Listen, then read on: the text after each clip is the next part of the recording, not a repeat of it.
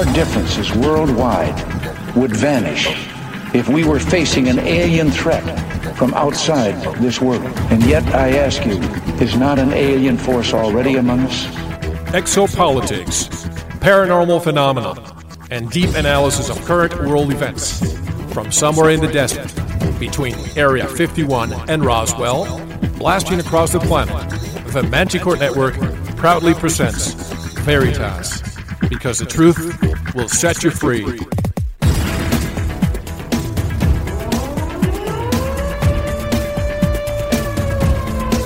Headline edition, July 8, 1947. The Army Air Forces has announced that a flying disc has been found and is now in the possession of the Army. It was too fast to be an airplane. I think it's time to open the books on the question of government investigations of UFOs. We ought to do it really because it's right. We ought to do it because the American people, quite frankly, can handle the truth. And we ought to do it because it's the law. Be skeptical. Do be as skeptical as you want, but by all, don't close your mind.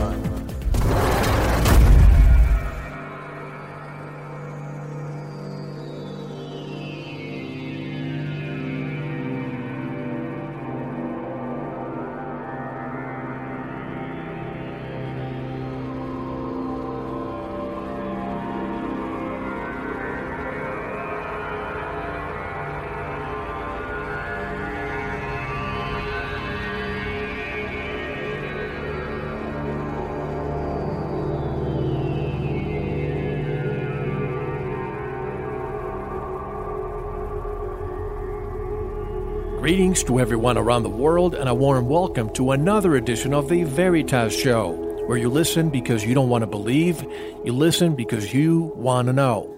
I'm your host, Mel Fabregas, and I sincerely thank you for tuning in once again. A special welcome to you, our new listener. If this is your first time, make yourself at home, and welcome to the Veritas family.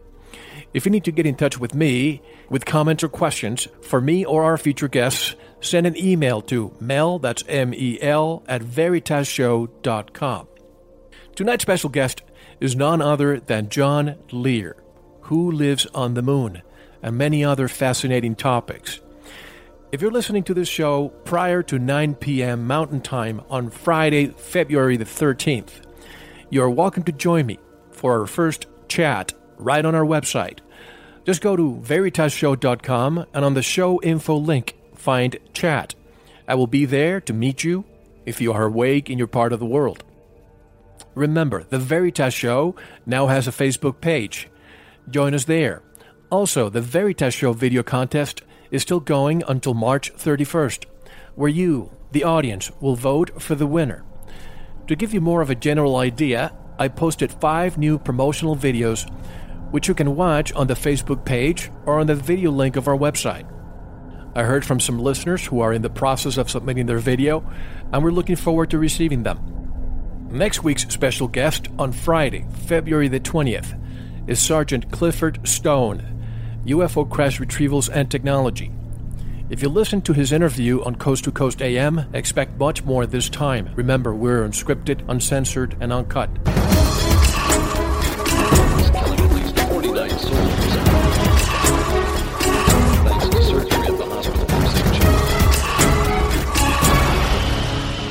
Now to some news.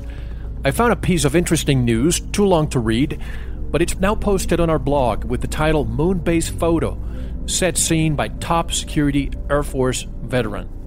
A very appropriate article since we'll be discussing the moon a lot tonight and what could possibly be up there. And since today is Friday the 13th, I thought I'd share with you some interesting data. Friday the 13th makes those of you who believe in luck a bit nervous. And today is only the first of 3 Friday the 13th this year. Mathematician Thomas Fernsler says, quote, "I know more than probably anybody really wants to know about the number 13.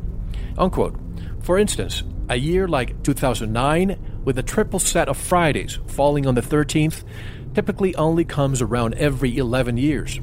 Also, the 13th day of the month is more likely to fall on a Friday than any other day of the week. Those who share the phobia about 13 have a connection with some prominent historical figures. Napoleon, Herbert Hoover, and Franklin Delano Roosevelt all feared it. Fernschler thinks this is normal. Quote, "If you're not superstitious, maybe you should be. 87% of all the people in the world are superstitious about something. The other 13% are liars." Unquote. Here are some reasons why. The first person to die in a car accident was killed in New York City on September the 13th, 1899. The British Navy built a ship named Friday the 13th. On its maiden voyage, the vessel left dock on a Friday the 13th and was never heard from again. The ill-fated Apollo 13 launched at 13:13 Central Standard Time on April the 11th, 1970. The sum of the date digits is 13. The explosion that crippled the spacecraft occurred on April the 13th. Quarterback Dan Marino wore number 13 throughout his career with the Miami Dolphins. Marino is said to be the best quarterback who never won a Super Bowl. Butch Cassidy was born on Friday, April 13th, 1866, and Fidel Castro was born on Friday, August the 13th, 1926. Very interesting, isn't it? Let's take a quick break, and when we return, our special guest, John Lear, joins us, who lives on the moon, and many other topics. You will hear things on this interview you have never heard before. So buckle up and get ready for a great ride with this speed record-breaking pilot and fascinating man. You really don't want to miss this. Don't go anywhere.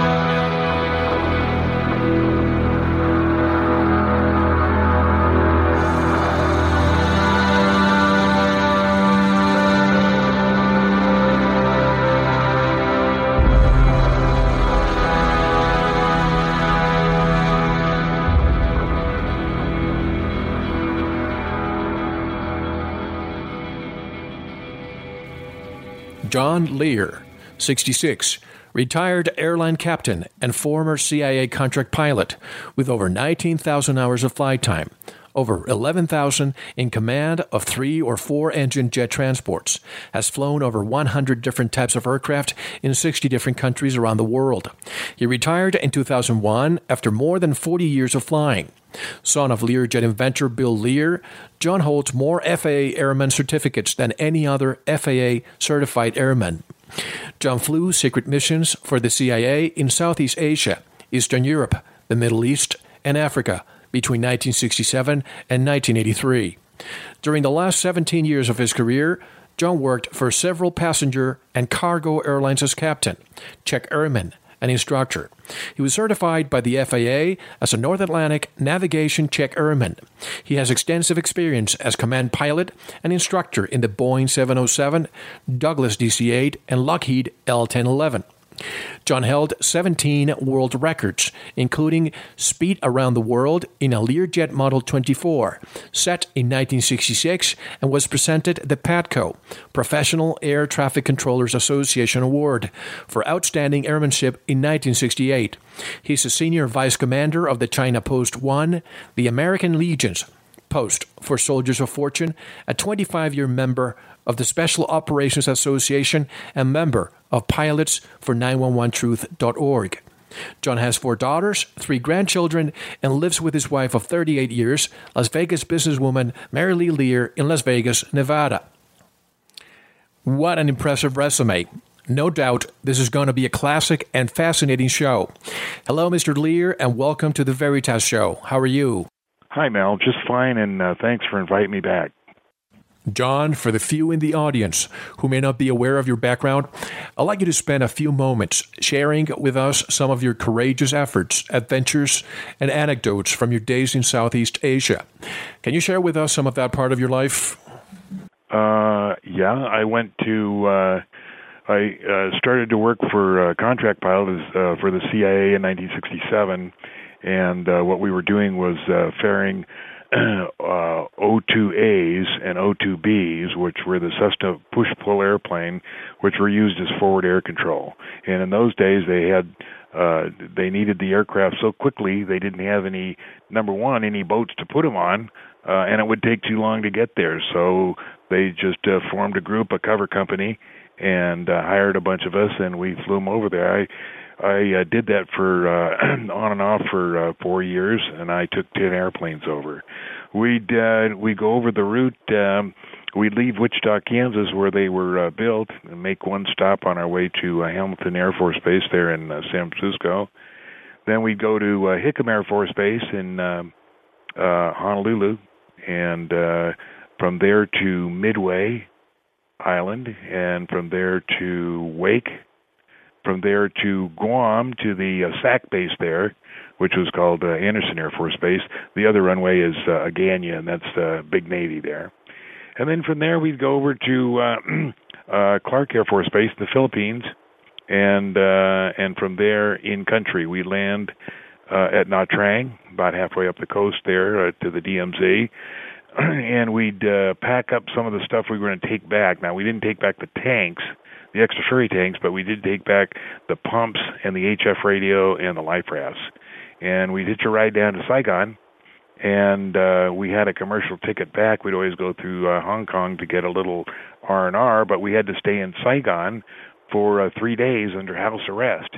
And the reason was because there was no customs and immigration in Nha Trang, and we didn't carry military ID because we were CIA. So they put us under arrest, kept us there for 3 days, and then let us take an airline out and come back and pick up another one. And that was really enjoyable.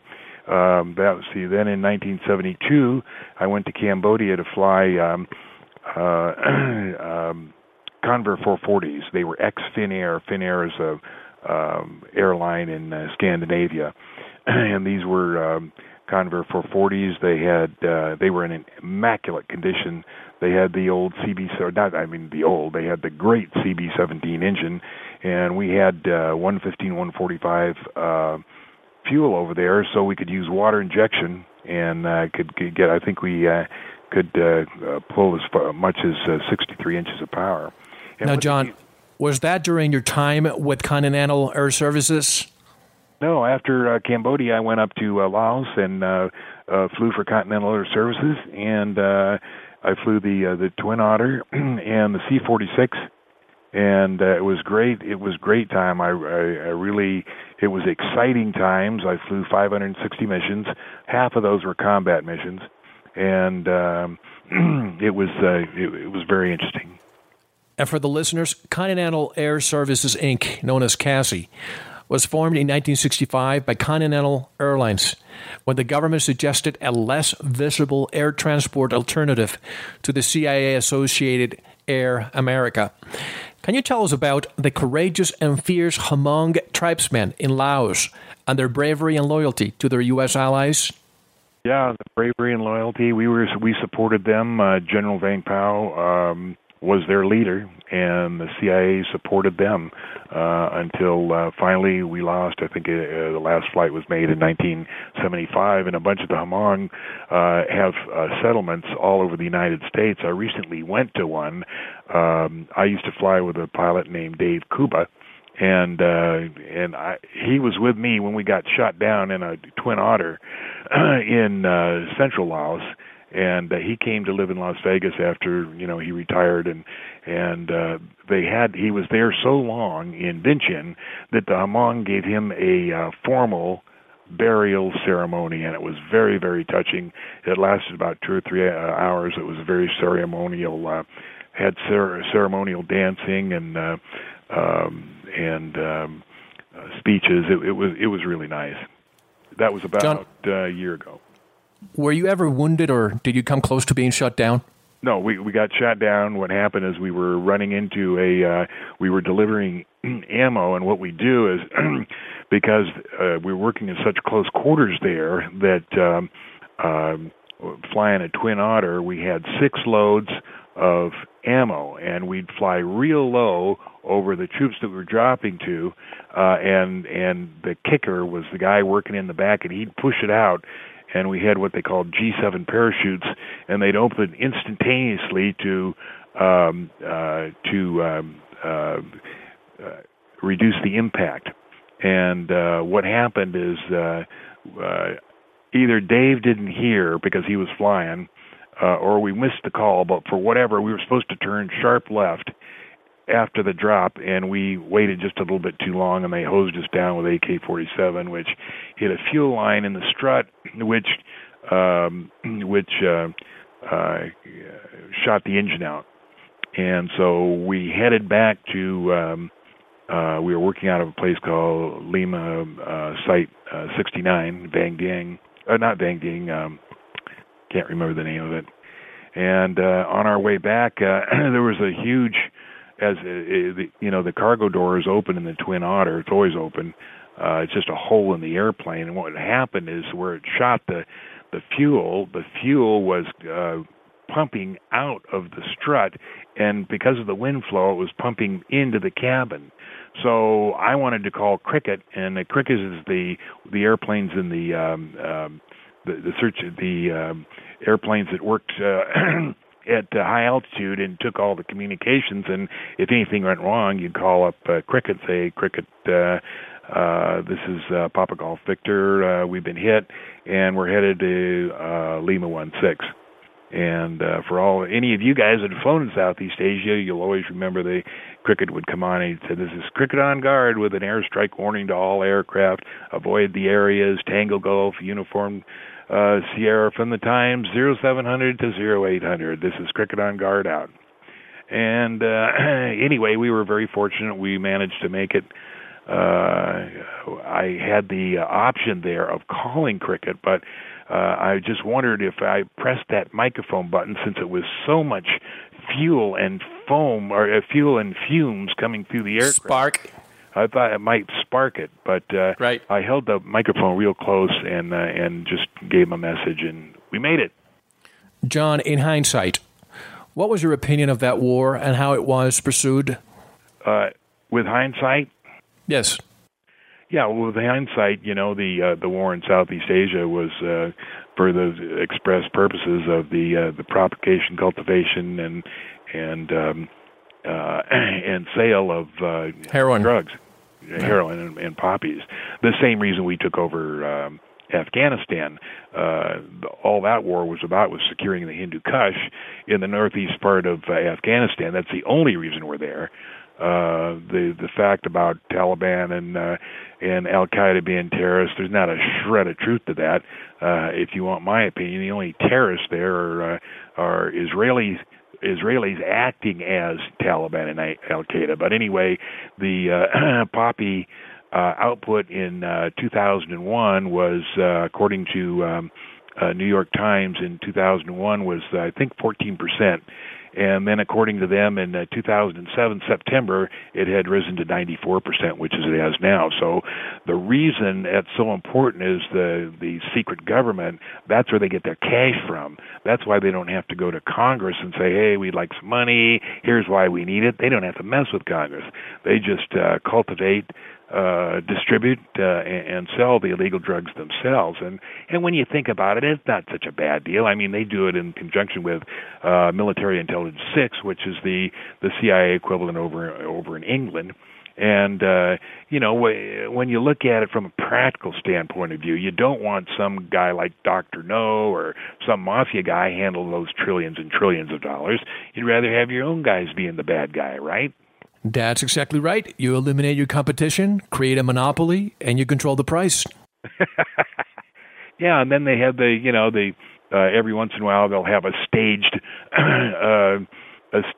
bust, where they'll bust several hundred pounds. And I think there was a funny deal here just lately. A G2 or something crashed in Bolivia or even in the United States, I think, with a full load, of 4 or 5 tons of cocaine, and everybody was trying to deny it. But it was pretty hard to do because it was a U.S. registered airplane. Nobody went to jail, that kind of thing. You probably heard Catherine Austin Fitz. She's a financial expert. She says the drug war is the most efficient war we've ever fought because we keep the... Thank you for listening. To unlock the full 2-hour interview, including video formats, downloads, transcripts, exclusive articles, and more, subscribe to Veritas Plus now. Gain access to our entire archive dating back to 2008. Just click subscribe at veritasradio.com. Because you don't want to believe, you want to know. Subscribe now. To listen to the rest and all of our exclusive material, proceed to the Veritas Plus member section or join the Veritas Plus family by subscribing. Click on the subscribe button at veritasradio.com. Don't forget to visit the Veritas store for focused life force energy. Get a 15-day free trial today with no credit card required. And if you want to get in touch with Mel, want to be a guest on this radio program, have a guest suggestion, or have feedback, just click on the contact button on our website at veritasradio.com. Now, proceed to the Veritas Plus member section or subscribe to listen to the rest of the interview. You don't want to miss it. Because you don't want to believe, you want to know.